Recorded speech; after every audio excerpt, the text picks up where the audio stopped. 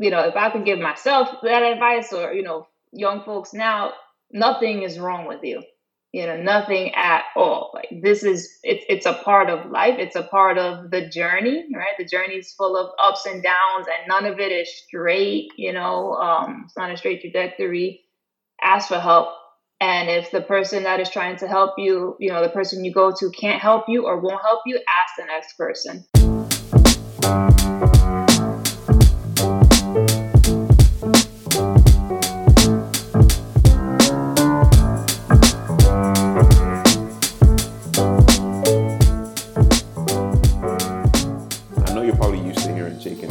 Start off the podcast, but today's going to be a little bit different. I'm Tony Aline, founder and executive director of the Delaware College Scholars Program, and after hearing Jake and Jordan do some amazing things with the show, I've decided to add my voice to the platform, albeit with a slight twist. Join me as I talk to different amazing people that I've come across both professionally and personally as we sit down and just have real conversations. No scripted questions or preconceived notions. Just me talking with folks I love and respect about what got them to where they are today in their lives. Just some straight up real talk with Tony. That said, to start up this phase of the podcast, I had the extreme pleasure of chatting with Jennevee Crespo. Born and raised in the South Bronx, Jennevee has forged herself into a strong woman of color with many hats. Similar to myself, she gained acceptance into a program in New York City before attending an independent school in Maryland, and then ultimately attended Columbia University, where she majored in ethnicity and race studies. We chatted about how her high school and college years has shaped her in all that she does today, where she has built an impressive career in financial services. She prides herself as a warrior for the underserved through her work with grassroots anti-racist organizations, as well as chairing the Diversity, Equity, Inclusion Board at her former high school. We dove into how failures and setbacks happened back in the day and even today, but how we must continue to get up every time we fall. I hope you enjoy the conversation. Thank you, Jennevee, for joining me for this conversation. I'm so happy to be here. I'm excited. I've been looking forward to this. Let's give it, man. Let's give these scholars some good insight. So the purpose of these conversations that I'm having is just me kind of tapping into my network. Hopefully finding a lot of Black and brown folks who are doing some amazing things in their career, but more so reflecting on how you got to this point in your life. Mm-hmm. So for our scholars, they kind of look at us and see how accomplished we are now in our 30s and 40s or late 20s, but they don't realize the journey that it took to get us to that point. So to begin the convo, I would just like you to talk about who you were when you were 14, 15, like early high school. Oh man, it's a big question. It's a big question. It's crazy to even to think about. I do think about it regularly, and it's just me at 14. I was lost. I was really, really lost. I grew up in the South Bronx. Single mom. We did not have much of anything, and I had all these dreams that I was like, this is just, I'm thinking about this, but I know this is not for me. I just really didn't feel like I was good enough. I was like a smart, quote unquote, kid when I was younger. At least that's what teachers used to tell me. And then I got to my teenage phase, and as smart as I was, or as smart as someone told me I was, it just, life happened, and life really happens in the South Bronx, and so I really battled with that. And the adults around me went from saying, Jennevee, you're so smart, to what are you doing here? And you're not much of anything. Whenever I tried to look into a program, or whenever I did try to actually tap that dream, most people told me to sit down. This wasn't for me.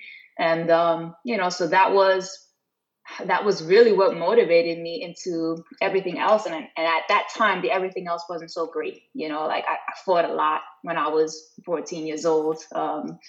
I got into a lot of trouble when I was 14. I was bumping heads with my mom constantly, because my mom was like, no, you're going to be on the straight and narrow. And I was like, well, straight and narrow doesn't work out here in the street. My mom worked long hours. She worked overnight. So as much oversight as, she wanted to give me, I was alone a lot of the time and just trying to find my way. this is what I thought I would be. This is who I am. And I settled really hardcore on like, this is all I'm ever going to be, and yeah. So to speak and jump on that, because I see a lot of correlation with myself in terms of what you're saying and where I was at 14. And for me personally, the point that kind of changed my trajectory was getting into a program, Prep for Prep, that showed me there was a different route than the projects in Brooklyn. And then ultimately it sent me to a boarding school, which within itself was a lot of issues of that I had to go through in terms of like cultural identity and growth. But it really did change my mindset toward what I felt that I could do. I'm curious, at that point for you, what was a turning point, or was there a turning point that kind of changed how you felt when you were 14 versus the rest of your high school career, maybe college?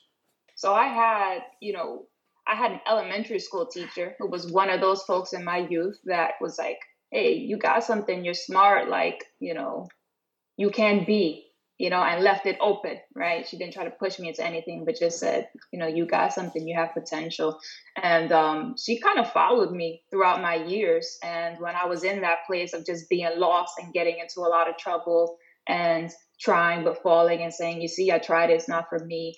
She really pushed hardcore in my mom's ear, like, don't give up, like, try this program. And the program she was referencing was A Better Chance, which is very similar, right, to Prep for Prep. And so, I was not really about it, but, my mom's way went. So my mother came to my school at that time and told our counselor, my guidance counselor, I want to put Jennevee in this program, because for my mom, she was like, if I don't get you out of this neighborhood and out of this junk, like, you're not going to graduate high school. You might end up dead. Like, who knows what ditch you're going to be in. And my mom was absolutely right. Like, that is the direction I was going. But again, when my mom proposed the program to my guidance counselor was like, she's not good enough. What are you thinking? Like, don't even think about it. No, I'm not going to help you put her into this program. Like, we didn't know like how to fill out all these forms and, what step we had to take. So guidance counselor shut that down. Thankfully, my mom is not the type to take no for an answer. So, my mom, I don't know how she did it, but she figured it out on her own. And I got into the program. And I don't know if, what expectations my mother had. I certainly didn't have any. I was like, what private school is going to want me? Like, I was practically failing out of ninth grade. Like, that's where I was. And I had this, really checkered past. But I actually got into a private school. I got into one of the independent schools out in Maryland. And when I got there, I said, all right, this is it, right? Like, this is the thing that I've been waiting for, that I've been like, dreaming about, but then sticking in, my back pocket, maybe even next to the trash because it's not really for me. And I decided, you know what? I literally thought of it this way. I said, I'm going to pull my hair back. I'm going to, like, put it up in a bun. I'm going to wear, like baggy clothes. I'm just going to like wear comfortable clothes and I'm just going to go to school. Like, that was my mindset. I'm not going to get in trouble. I'm not going to cause, anyone to look at me or pay attention to me. Like, that was how I rationalized it in my head, that like, I could just be real small and quiet. No one's going to realize that I'm not that smart, or that, I'm actually a troublemaker and, I have this past, so that was the turning point. And eventually, during those few years, so those were the last 2 years of high school, I realized that, like, I don't have to be small. I'm actually much bigger than this. And I actually am pretty smart, and it took a lot of help. I didn't get there just by myself. That, I met adults that, like, pulled it out of me. I don't know what they saw, but they pulled it out of me. So that was really the turning point for me. And I asked you right there because you're kind of speaking about something that we talk to our scholars about constantly, is the whole concept of imposter syndrome. And what you're describing is a level of that. Yeah. So could you speak a little bit to how you felt like an imposter in that situation, and the different resources, whether it was the adults in your life or outside of the adults in your life, that helped you become self-aware of it and ultimately overcome it? Yeah. I mean, I didn't feel like I belonged there. I didn't feel like I even deserved a chance. One, because I was poor, a lot of folks in most folks in private schools have the money to be there. I didn't have anything, you know.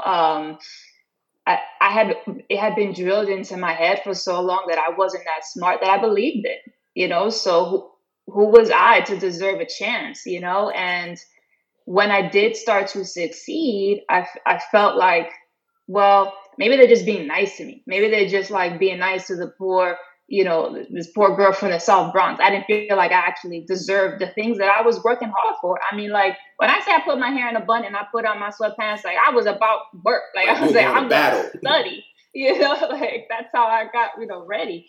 And I didn't think that anything good that was happening to me was actually happening. Yes, because people were helping me, but because I was putting in the work, you know, and because I had this in me the entire time, you know, I just didn't have the opportunity, let's say, you know, to flourish, you know, like I could have. So, you know, overcoming that, one, I think I didn't just overcome it then. And I think even today, like, you know, as a woman successful in her career, like I still battle that, you know, I don't know that you ever get over it. I think it's one of those things where you have to constantly remind yourself, like, this is who I am, you know, and this person is intelligent. This person is capable. This person is deserving. And yes, there are people who have lifted me up along the way, you know, but they lifted me up, right? So it's not just them, it is me. So I have gotten better at it over the years. But I think it really started, you know, at that point, you know, those later years of high school, just overcoming that thing. And you're jumping ahead because I really want to dive into no, I love it because I want to talk later on about just being a underrepresented person within your career field. Mm-hmm. So being a woman of color in finance, it's rare in terms of like surviving that field and even entering that field. But before we jump to that, what you're describing, and I would say we, because I felt the same way when I went to high school and I went to a boarding school similar to yours, is what many of my scholars experience when they go to college. In terms of now they're outside of their norm and they've done well enough to get accepted and attend college, but then they start questioning themselves once they're away from home. So whether it's because they're around a whole bunch of white people at a PWI or academically, it may be a little bit more challenging and they're not used to getting hit with those kind of grades and all those different kind of things. So now I will ask, as you progressed in high school and maybe even in college, how did you know that what you were doing was the right thing?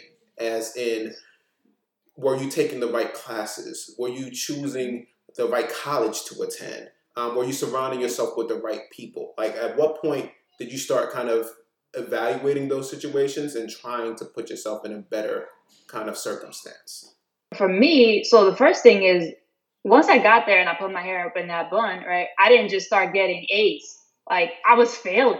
I was failing miserably. And this time it wasn't, you know, I wasn't failing because I just didn't do the work. This time I was up until the middle of the night studying and reading and writing the papers, and I just wasn't doing well, you know? So, every second of being there, you know, made me say, am I doing the right thing? You know, and I don't know that I ever felt like, oh, I know that I know 100% I'm doing the right thing. I just felt like I had no choice. You know, it was like, either I am going to try this until I can't try no more, or I have to go back home. And for me, back home meant a lot of not good things. You know, I knew I wasn't doing well back home. You know, I knew that when I was back home, you know, it was always a question of like, do I study or do I have to protect myself in the street because somebody's going to want to fight me? Or, you know, do we have enough food at home? Like, you know, those were the choices I was faced with back home. So I was like, it's either this or it's that, you know, and right here, you know, right now I'm in this situation and it's not looking too good, but this is my only opportunity and I got to give it all I have, you know, and, I'm fortunate that it worked out. It didn't work out, you know, for a lot of folks. You know, there were other students who were in my position that, you know, and I understand, you know, where they came from and why they went, you know, the routes they did, you know. But how do I say this? Like, it's not easy to stick it through, you know, like because I mean, being in private school, it's all the things you said, right? It's like being in a space where nobody looks like you.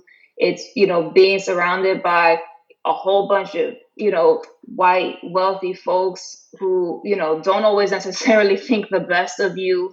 The imposter syndrome, just getting acclimated to a new state in some cases, like all these things, it's real easy to tap out, and some people did, I didn't, because I just felt like I had no choice, so when it was over, I was like, all right, that was the right thing to do. But I didn't know that until I got to the finish line and got into college, so I my thought to young folks is always, you may not know if this is worth it.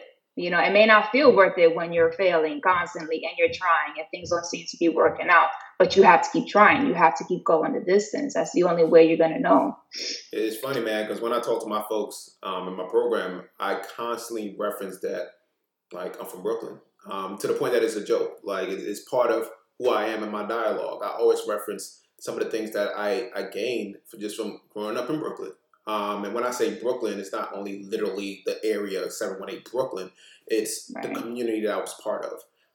And a lot of things that I experienced and people like us experienced growing up in the South Bronx of Brooklyn, it may not necessarily be positive, but at no point do I ever want my narrative to be pitied. And I would want you to speak a little bit about that, because we can both highlight the struggles of where we come from, but there was a whole bunch of strength and core values that we gained from our communities. So for the sake of the scholars and for the students who are kind of like listening to our stories, just talk a little bit about some of the core values that you gained, that even when you left the South Bronx and you went to high school and college, you always kept at your core, that helped you to persevere every time you failed. I mean, I'm like the South Bronx version of that, right? Like, people always are like, "Oh, here comes the South Bronx," like, because I carry it with so much pride. Yeah, I always say the Bronx is like the second best borough, so I get it. Brooklyn's first, and the Bronx is second. You mean the Brooklyn? No, it's okay. We won't go there, right? But I mean, being from the South Bronx is like, it's this dual thing, right? Like, you think about it and it's like, wow, I survived some stuff, but I mean, people from the South Bronx, we, as folks from Brooklyn, right? Like, there is something also magical, about being, from communities like that. I mean, my ability to make that choice of like, hey, this is difficult in high school and I'm just going to stick it through. The South Bronx taught me that, like, the South Bronx taught me like, oh, this is tough. You are tougher than that, and that's something I have carried, throughout my entire life. When I'm faced with difficulties at work now as an adult, years later, my sport, I actually emailed somebody at work, not long ago. They sent me a snippy email trying to demean me, and I said, do I have to remind you I'm from the South Bronx? I don't know who you think you're talking to, but, and that wasn't to say I was going to go fight him in the street, but to say, listen, I deliver, and I deliver consistently, and that's what, I learned growing up in my neighborhood. My neighborhood just taught me, like, I'm capable of anything. I can withstand, I can persevere. And I was surrounded by folks who persevered, in their own right, like, persevering in my neighborhood, but everybody didn't mean they got into a program and they went to college, but they got up every day and they worked jobs, and second jobs and third jobs to put, food on, on their tables, and they came from different countries, and they started a new life for themselves, or, they faced all the difficulties that Black and brown people face, when they step out their door, and the cops are over policing their neighborhood, and they survive, so, I mean, the South Bronx just, it's not when I talk about the difficulties, it's not asking for pity. It is, look at who we are, look at what we're capable of. Again, the situation is tough. I'm tougher than that. So. Oh man. So now let's fast forward a decade plus later. South Bronx, woman of color in finance. How did you realize that that was going to be your career? Did you know that early on, and then you kind of planned methodically from jump to do it? How did you end up where you are now? So it's not. So when I graduated college, I didn't jump into finance immediately. I actually was in theater for like 2 or 3 years. And rewind, what did you major in college? Ethnicity and race studies. Holy cow! Wait, so pause. So you're in finance now.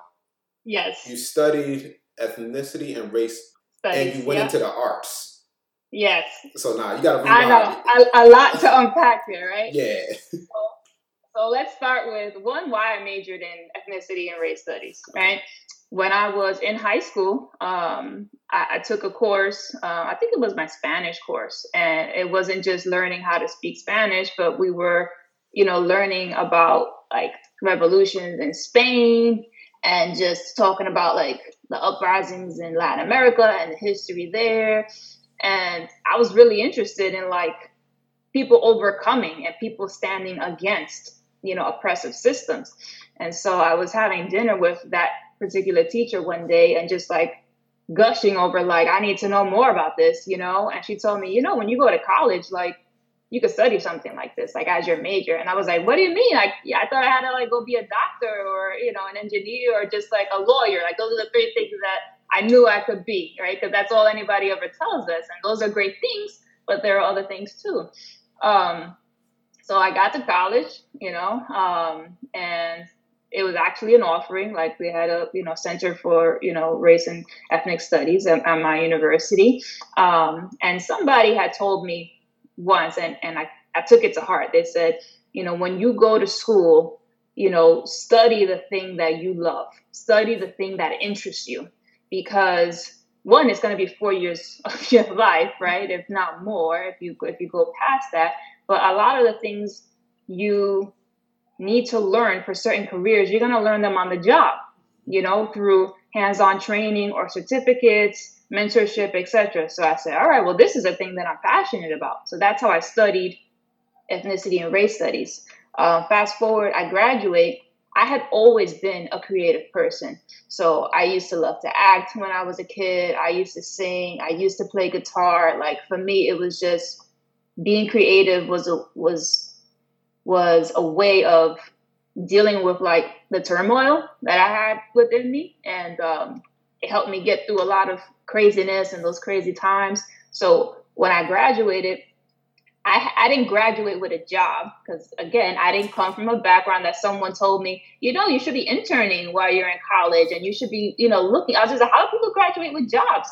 So here I am, like, not having a job, but I got a college degree. Yeah, I started looking through the paper and there was an ad for a play, an off-Broadway play that was specifically about race.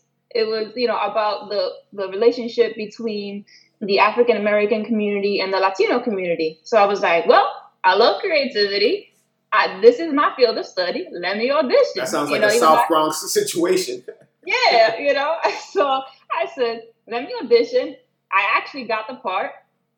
And I spent 2 or 3 years with them. And, we went around the country for those 2 or 3 years, doing the play, but then speaking, to college students about, African American history, what it even means to be Latino, because that's a loaded term, right? And how you can be Black and Latino, which, is another like nuanced, loaded, topic. So I did that for 2 or 3 years. It came to an end. I was like, all right, I can't do this forever, And when I finished that, that was, the financial crisis. And so that made looking for a different job really hard because a lot of folks weren't hiring, but the area, or the industry that was hiring was financial services, because financial services was booming. The world is falling apart. People need services. They need advice. They need all these things. So I said, all right, I don't know if I could do this, but again, let me just put myself out there. And I got, hired right away. And so it kind of just fell in my lap. I never planned to like be in finance. I certainly didn't think I was going to be, in finance all these years or at the level that I'm at now.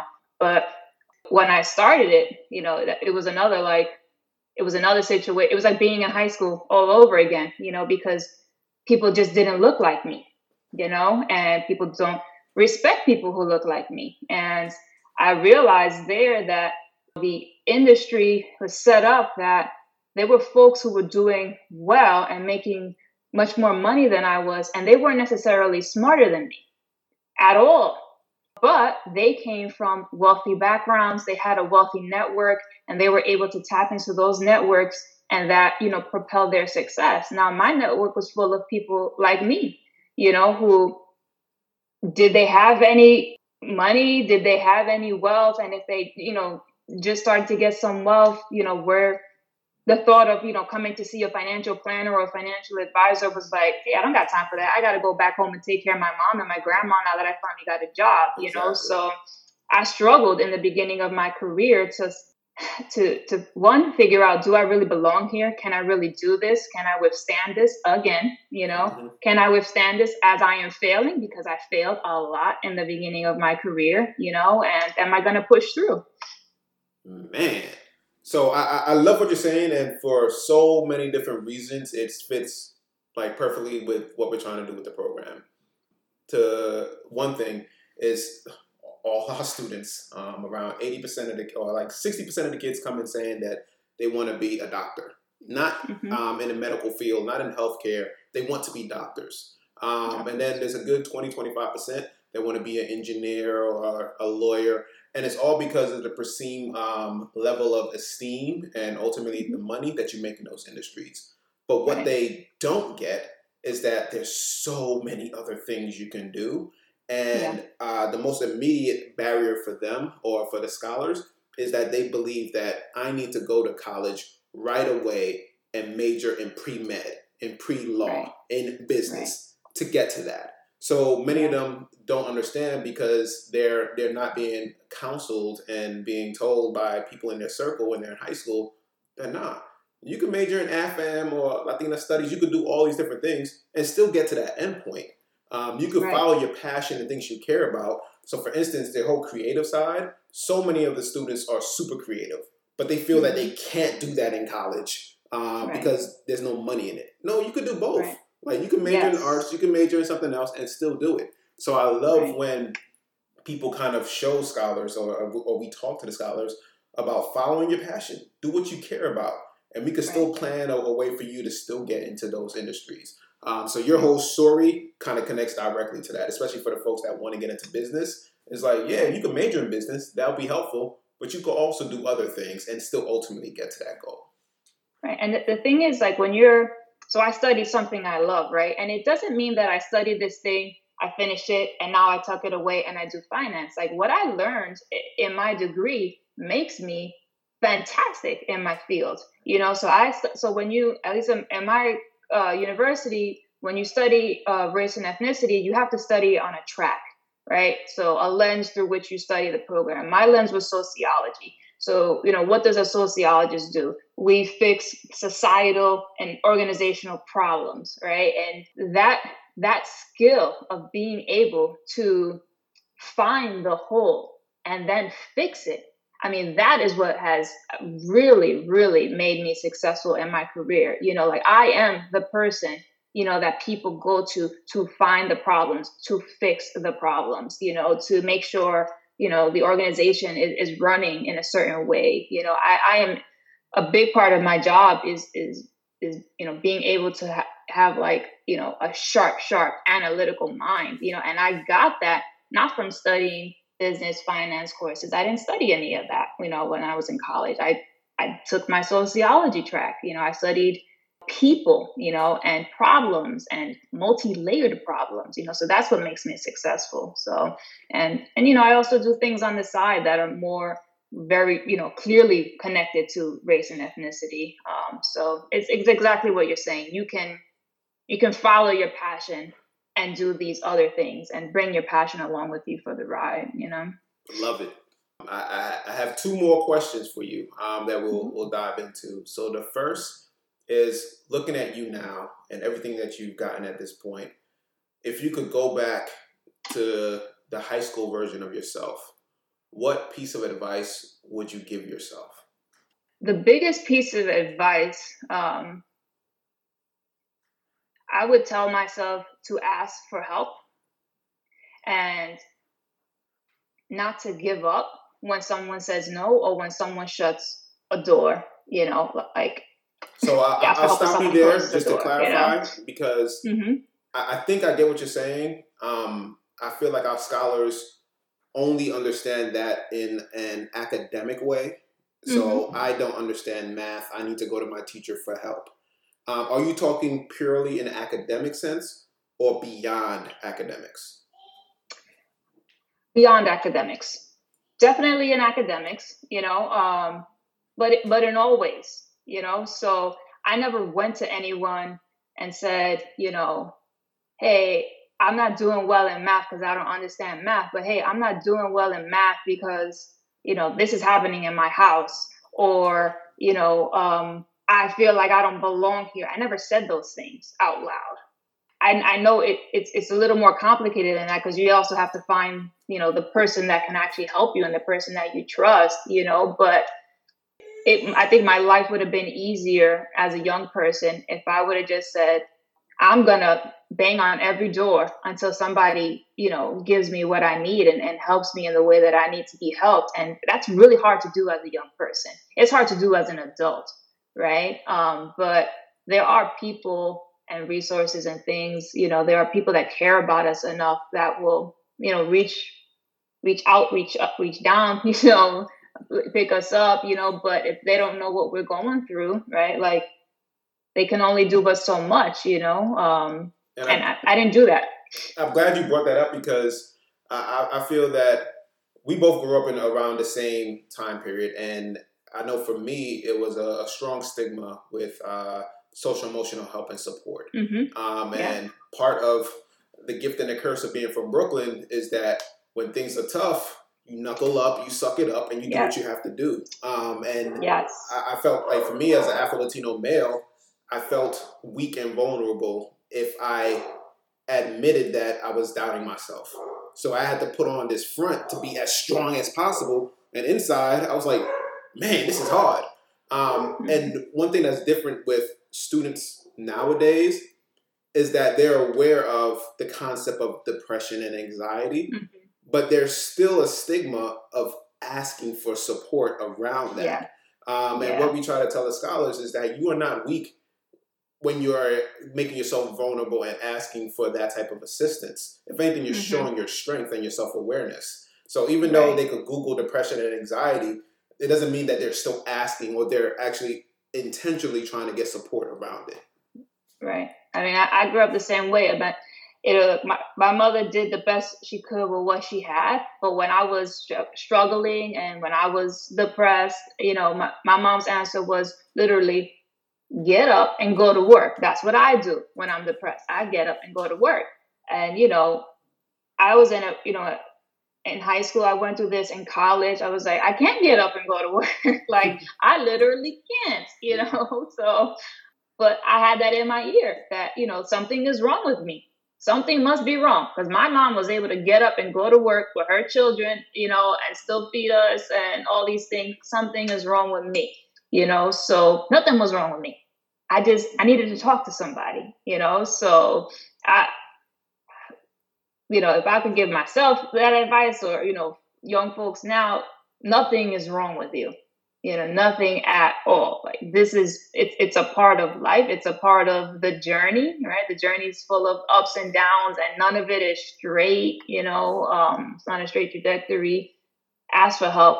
And if the person that is trying to help you, the person you go to can't help you or won't help you, ask the next person, and the next person and the next person and the next person, because you are deserving, you are worthy of your best life, of being in the best space and feeling your best, and getting the help and the resources that you need, to do the things that you want to do.